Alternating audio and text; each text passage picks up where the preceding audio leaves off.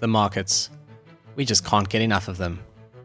Markets are the drivers of your wealth and investment strategy. Welcome to Magic Markets with your co-hosts, the Finance Ghost and Mohammed Nalla. Together, we have more than 25 years of combined experience in the markets. In addition to our weekly free show that you know and love, we have now launched Magic Markets Premium, a weekly show for our subscribers in which we give detailed analysis on global stocks. Every premium show is accompanied by a report covering the company's strategic drivers, its operating environment, its competitors, bull versus bear case, technical trading indicators, and a long-term investment thesis. At just 99 Rand per month, we are committed to making institutional level analysis affordable for all investors and traders. Visit magic-markets.com to go premium and unlock your full potential in the markets. Welcome to episode 52 of Magic Markets, and that is such an exciting milestone because that means that this is our 1-year show, Mo, as you've just reminded me before we kicked off here. So that's excellent. And, you know, our listeners will be familiar with the cat in the hat, but they may not know Mo in the snow. And as we spoke yesterday, you were standing in the snow. You sent me a reasonably hilarious photograph of you changing your snow tires, which I won't share with the world because you'll disown me. So welcome from a cold and snowy Canada for our 1-year anniversary show. It's really exciting. Yeah, Ghost, I think it's why we started joking about the whole blue hoodie thing right at the start, is that we started this when it was kind of cold up here, and I used to wear the iconic blue hoodie. It's only really just started getting cold, I guess, up here. It's the first kind of snow flurries that we got yesterday. Yes, you do have to put on winter tires. Thankfully, we're not as bad as the rest of Canada that's sitting with inches and inches of snow already. So, yeah, welcome, I guess, to our listeners from a now getting colder and soon to be a lot snowier Canada. Yeah, and straight after this show, we'll be recording the Magic Markets Premium episode. We're doing Monster this week, Monster Beverages, which was actually started by some South African expats. So no pressure, Mo. Some South Africans move to North America and do amazing things. Elon Musk, our friends from Monster, you know, Magic Markets on your side, which is a little bit smaller currently, but we're getting there.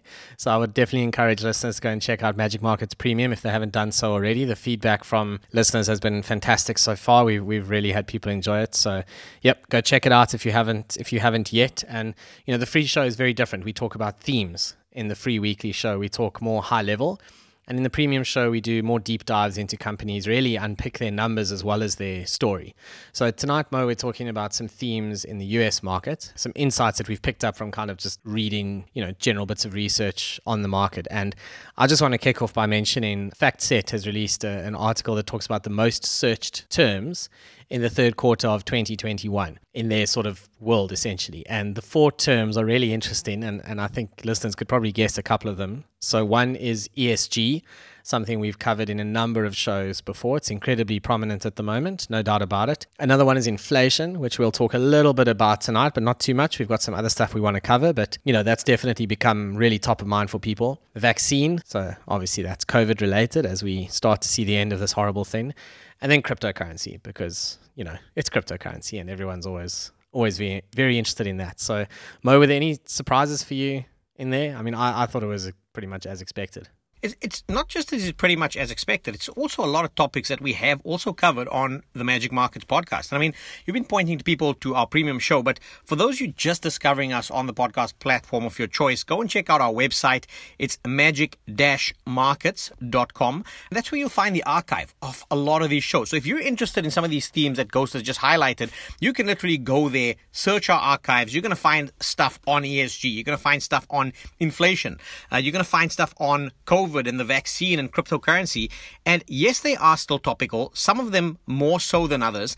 And whilst the themes we've discussed, some of them still remain valid. And for example, in there, I guess inflation for me is the one that's still pretty valid because we just had a data print out of the US last week, which posted a massively high inflation number. And the debate on whether inflation is transitory or not is one that we've had on the show. But the important thing here, and for our listeners who are really interested in the markets element of this, not just the macro element of it, this comes through with some real impacts for companies, how they do business, and what their earnings are going to look like as we go forward. And maybe that's where we should kind of get in and scratch beneath the surface. I mean, those inflation numbers are worth mentioning because people might be shocked here how high they were. Consumer inflation was 6.2%. And producer inflation 8.6 in October. I mean, those sound like South African numbers, not US numbers in a world of of very low interest rates, right? But what we want to talk about tonight, or at least focus on, is more sort of the revenue growth effect that we're seeing coming through in these S&P 500 companies. And it's important to know in the S&P 500, these are also the sort of real economy companies. So this is not the NASDAQ 100, which is all the tech stuff and then one or two other funnies.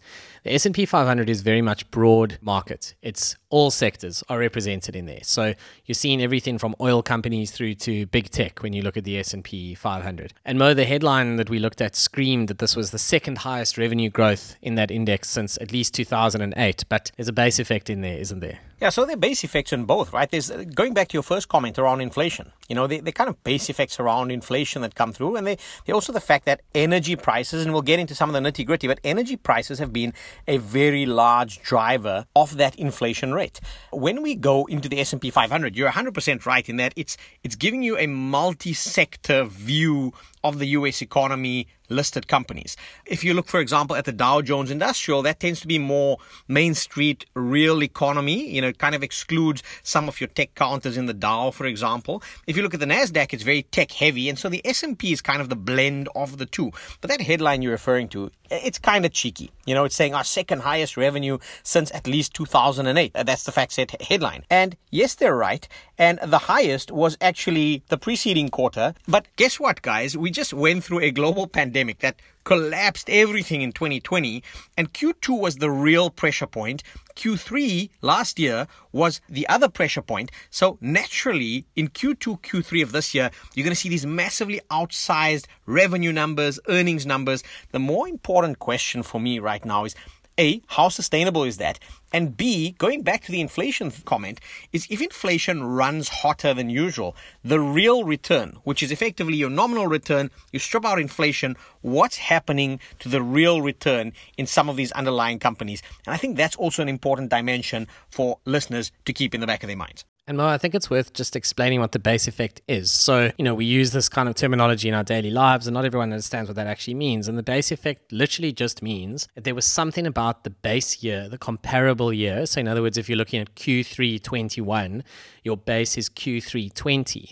And there was something about that base that was unusual, either very low or very high. A base effect can be either. So it's basically what you are being compared to. So if there was a sport analogy and you're being compared to your last performance and it was the best marathon of your life, then you're coming off a high base. People would hear that kind of terminology in their daily lives. It's the same thing in the world of finance. So as a very quick example, in the second quarter of 2020, the S&P's revenue growth, so the average company in the S&P, was down around 9.3%. And in the second quarter of 2021, it was up 25.3%. But that 25.3 was off the lower number. So if you punch that into your calculator quickly and you assume you started at 100, dropped 9.3% and then recovered 25, you actually come out at 13.6%.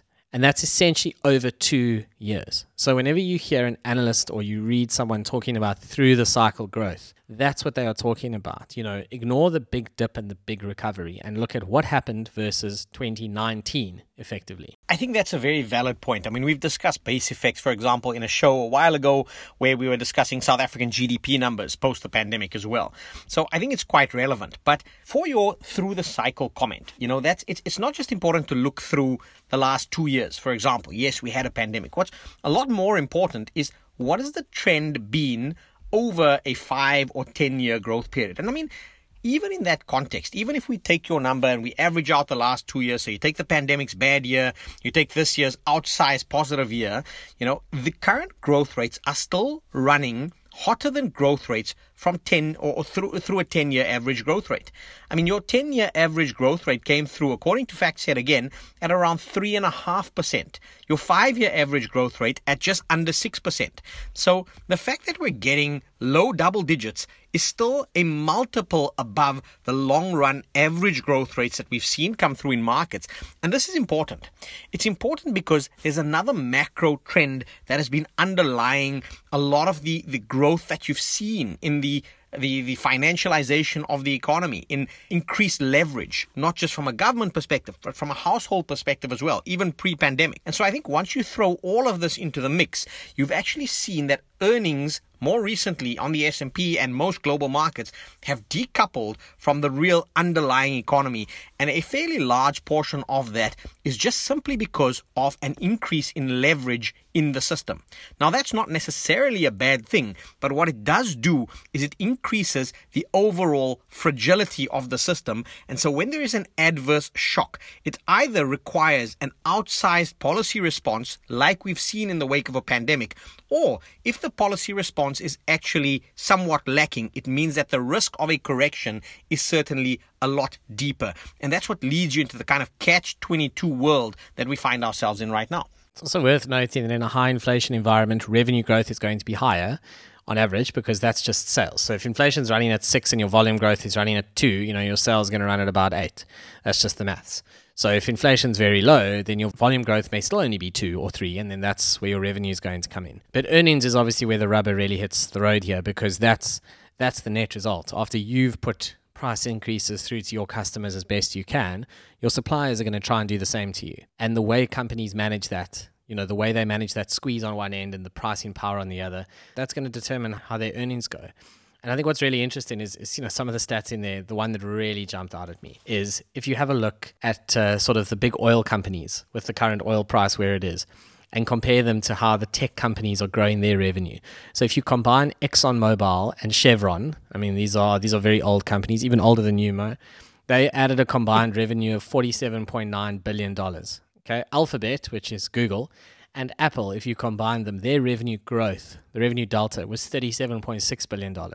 So in other words, those two oil companies added together made more new money, in the past quarter versus the previous quarter than Alphabet and Apple. And that's just, it's a function of what's in the base, yes, but it's also a function of what happens when oil prices go crazy and how these energy companies, which are very cyclical, these are called cyclical businesses because when times are good, they make an absolute killing and the rest of the time they make nothing. It's just a great stat, and it shows you how timing is often everything on those businesses, whereas the tech companies, you can kind of buy them and put them in your bottom drawer. It's not always true on the energy stuff. Would you agree with that? Yeah, I think so. Yes, we're being kind of cheeky. We're looking at a snapshot in time. And if you look at this snapshot in time, yes, energy prices, remember, it was just over a year and a half ago that oil prices went negative on the near futures contract. So talking about base effects, how do you even quantify a negative, near future price? You can't, right? And to your point, yes, if we look at energy right now, it's the outlier. It's the massive outlier to the upside. But bear in mind, the industry's gone through such a difficult time period preceding that if you looked at the same snapshot a year ago and the year before that, we actually had it as the outlier on the downside. Now, this comes with two dimensions to it. One is that when returns are poor, those energy companies weren't able to release capital to their shareholders as effectively as they could, so they had to cut back on investment. That cutting back of investment, and this applies to those cyclical businesses like oil. It applies to the cyclical businesses generally in the commodities complex, of which South Africa has a very large contingent. Now, why it applies there is that when you cut back on the investment, it effectively cuts back on production pipeline. And as you do that, remember, you don't just flick a switch like you would, for example, in a tech business. You don't just flick a switch and hey presto, you've got an oil well, and hey presto, you've got a copper mine. These things have very long lead times. And so when there's a disconnect between supply and demand, those prices, that stickiness in prices, and the uptick in prices, actually means that these companies ride that windfall for a while longer until there is a supply side response.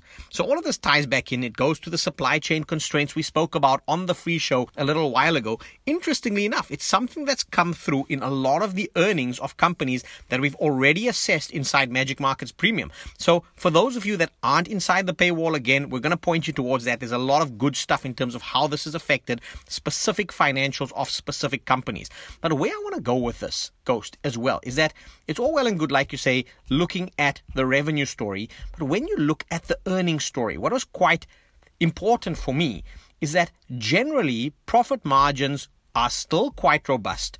Generally, if we have a look at revenues, it's increased almost across all sectors.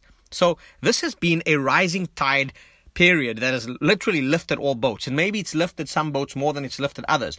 But that for me stood out a little bit. The sectoral mix, as we've discussed quite a bit, stood out a little bit. And my question mark is, how sustainable is the net margin picture in your view? I mean, we did see across the sectors that FactSet had a look at, we did see that there were 5 sectors where the profit margin actually corrected in an adverse manner. And interestingly enough, if you look at things like consumer discretionary, that's where you're going to maybe feel the pressure in terms of an inflation story. People are going to have to cut back somewhere, and so they cut back on that consumer discretionary sector. When you look at something like consumer staples, interestingly enough, the margin there, just again marginally, but also the margin there compressed a little bit. And that's been juxtaposed by infotech, for example, and real estate, where margins are healthy and actually expanded in the most recent, or expected to expand in the most recent quarter. Yeah, so what always happens in the energy businesses is they get too much money and then they go and throw it away on stupid deals. So Sasol did that famously with Lake Charles. And, you know, if you speak to South African asset managers, they all have this fear in their eyes when it comes to cyclicals, because all they want to see is dividends. They do not want to see announcements of big transactions. Among the local miners who are sitting on cash, I think that Northern Platinum has kind of put its hand up to say, okay, we are going to go first on doing big deals. You know, they've offered a massive premium to Royal Bafokeng Holdings on the stake in Royal Bafokeng Platinum. I mean, like 50% to the traded price. So, you know, that's when the cash is just starting to flow, and it flows into big transactions. And that's when people get a bit nervous. So, you know, the net margin for these businesses is not sustainable. If the commodities turn around, then it falls over. I think almost quite fortuitously is that we had covered the big banks inside the Magic Markets Premium a while ago. And ironically, you know, banks are almost that business that really benefit from different parts of the value stream. And on that basis, you know, if these commodities and these cyclical companies are going around doing silly deals, well, there's going to be a banker there to offer them M&A activity and advisory and so forth. And why I raise this is it's so interesting because I just saw an article saying that George Soros, in his most recent filings, one of his biggest bets happened to be some cyclical companies, and the others tend to be the banks. So you either believe that the companies are going to do the deals and some are value accretive, and if they're not, you're going to maybe try and suck some of that out through somewhere else in the value chain, being the banks. So I just found that as quite telling. And it also comes to IPOs as well. So we haven't really seen energy IPOs. And companies like to come to market when their earnings are nicely elevated. So that's why we've seen lots of stuff in, you know, the SPACs. And I see Chamath is back on Twitter with another one-pager, which is always a miniature sign of a top, you know, all that kind of stuff. And it's been the IPOs are starting to slow down a little bit. You know, the biggest one this past quarter was Robinhood, which I think was over $2 billion. And the idea is, you know, or the thought is, are we going to see energy companies starting to come to market? I mean, the problem is when ESG is one of your top searched terms, the reality is that a lot of institutional funds are now not allowed to hold these businesses that are firmly in the fossil fuels. And then we see retail investors climbing into businesses like Thungela down in South Africa and making a killing on them because it came to market heavily undervalued. Coal prices have been strong, and investors have done well. And Thungela is a great example of these cyclical plays because what goes up can very easily come down. And Thungela has been sold off quite hard. You know, I saw a few comments on Twitter today about how people think it might be starting to reach some support now. So, you know, these cyclicals are a dangerous game. I mean, I've been in the red in gold for 11 months now. It's finally starting to creep into the green after a pretty good month for gold. So finally that inflation trade is working out. So you've either got to have incredible patience for this thing, or you've got to just be prepared to ride the pain. But if you panic sell in cyclicals and panic buy, then you can end up doing exactly what you shouldn't be doing. Yeah, I mean, my comment on the cyclicals as well is if you have a macro view on a particular commodity, for example, or a particular disconnect, I like to try and play it through the underlying commodity. And I mean, even in that space, you know, you spoke about Thungela, but go and have a look at what's happened with iron ore, with coal. You know, Thungela's in the coal space, and we've had massive outsized volatility in a lot of that sector. Bearing in mind, if you're buying the companies that operate in that space, you're introducing operational and financial leverage into your pure play on the underlying commodity. So that's always meaning that you're going to get a much higher beta, meaning volatility, both to the upside and to the downside. So it's really, I guess, boils down to your flavor and what you like. Going back to IPOs and SPACs and Chamath as your contraindicator, you know, I was chuckling a little bit in the background there, is what's very interesting for me is that, yes, we are seeing activity in that space start to slow down again, according to some of the data that's out there. But quite interesting. I mean, we've had Peloton go there saying they're not going to need new capital. Now they've kind of backtracked on that, and that's been all over the meme universe. I joked and I said, all they need is, on the raising of capital, they need one of those Peloton instructors saying, "You've got this, Peloton, you can go." Yeah. But jokes aside, there was a company called Casper, and Casper was a company that was selling mattresses. And they IPO'd a little while ago, and they've just been taken private. And they've been taken private at a massive discount to where the IPO price hit the market. So the fact of the matter is that if you're a retail investor, sometimes you're going to get sucked into bad quality businesses because of the hype. If you're not going to do your homework, and this is why doing your homework is so important, looking at an underlying business, I always say, you're not just buying a ticker on a screen. You're not just buying something and then, YOLOing the thing to the moon. You've got to, if you're in this seriously for the long term, you've got to think as an investor.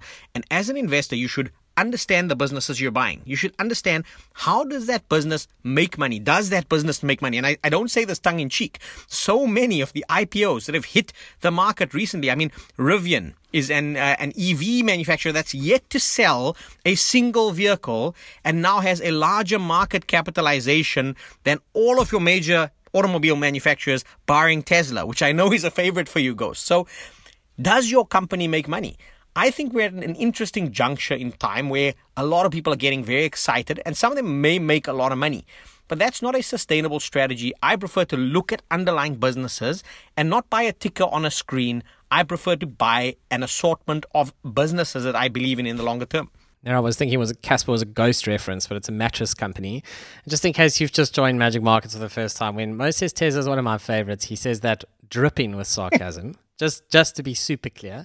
Anyway, Mo, I think that's probably all we have time for this week. So this has been our 1 year anniversary show, and it's wonderful to look back on everything we've done in the past year. And again, we would certainly encourage our listeners to go and check out Magic Markets Premium. That's where you really get the best of us. You get the deep dives on global stocks. You get a detailed report that goes with it. You get a podcast to listen to, and you get to engage with us. You can send us your thoughts. We'll always try and answer those questions. So go check out Magic Markets Premium. Go check out magic-markets.com. Give this podcast a rating so more people can find us. And most importantly, thank you for listening to us over the past year. It's really been great. Yeah, Ghost, I just want to say, I think it's been real. It's been fantastic. Thank you to our listeners. And most importantly as well, in Magic Markets Premium, just because we're covering a stock doesn't necessarily mean that we like the stock or we dislike the stock. That's part of building the investment thesis and hypothesis. And we debate this. And sometimes the Ghost and I will not necessarily agree on what that investment thesis looks like. So it's very much part of the process to debate this. So again, if you really want to know what's happening beneath the surface, join us inside the paywall. That's really where you're going to find the quality stuff. Thanks so much for listening to Magic Markets, and we'll see you next week, same time, same place. Remember to visit thefinanceghost.com and monos.com for more detailed insights. This podcast was for informational purposes only and does not constitute financial or investment advice. Please consult your personal financial advisor.